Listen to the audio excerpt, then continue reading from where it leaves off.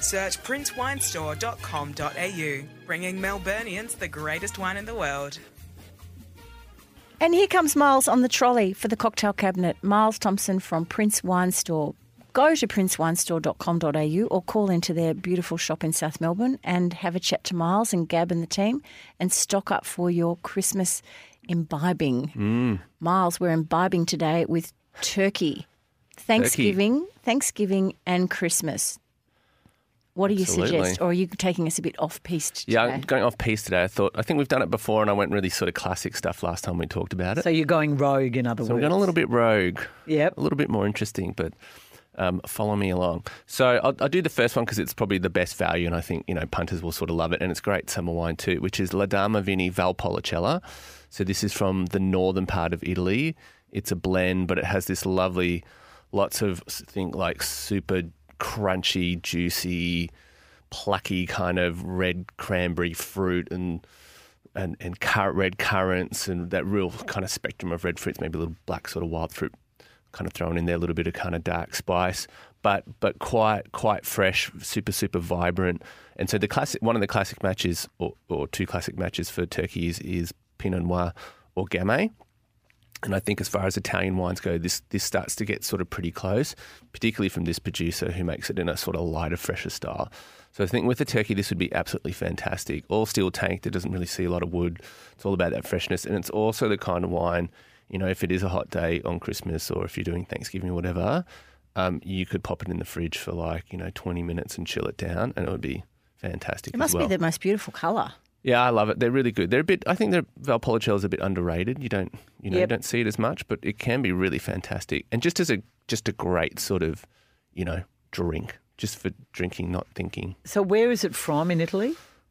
So it's kind of like that Verona region up in that kind of more to the northeast there, yeah. And what do we pay for this? Suave. So that's $30.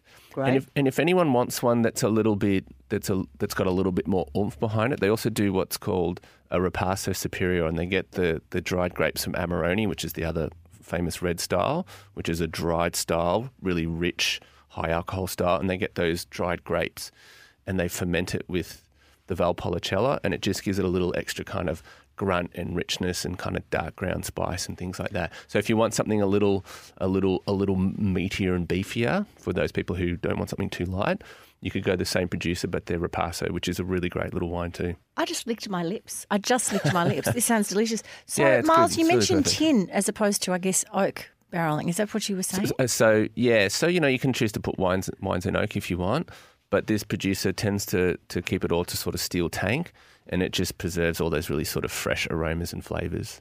Yeah. Wow, rather than that kind of mellowing out that oak brings. Okay, so that's the Valpolicella for $30 from that beautiful region in northern Italy, just I guess to the eastern side of Verona, would it be in those? I guess it's around sort of there? To the west and kind of in the middle. Yeah, and as around you sort of those head, beautiful plains before you go to the hills. East of Milan kind of thing. Yeah, beautiful.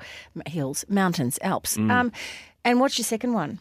And the second one, a little bit more premium. It's from Burgundy, but it's Burgundy's other white grape, which is Aligoté. So, many people might not sort of know about it, but it's you do see it grown a lot in Burgundy.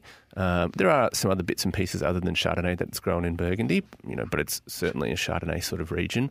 But Aligoté is sort of really starting to.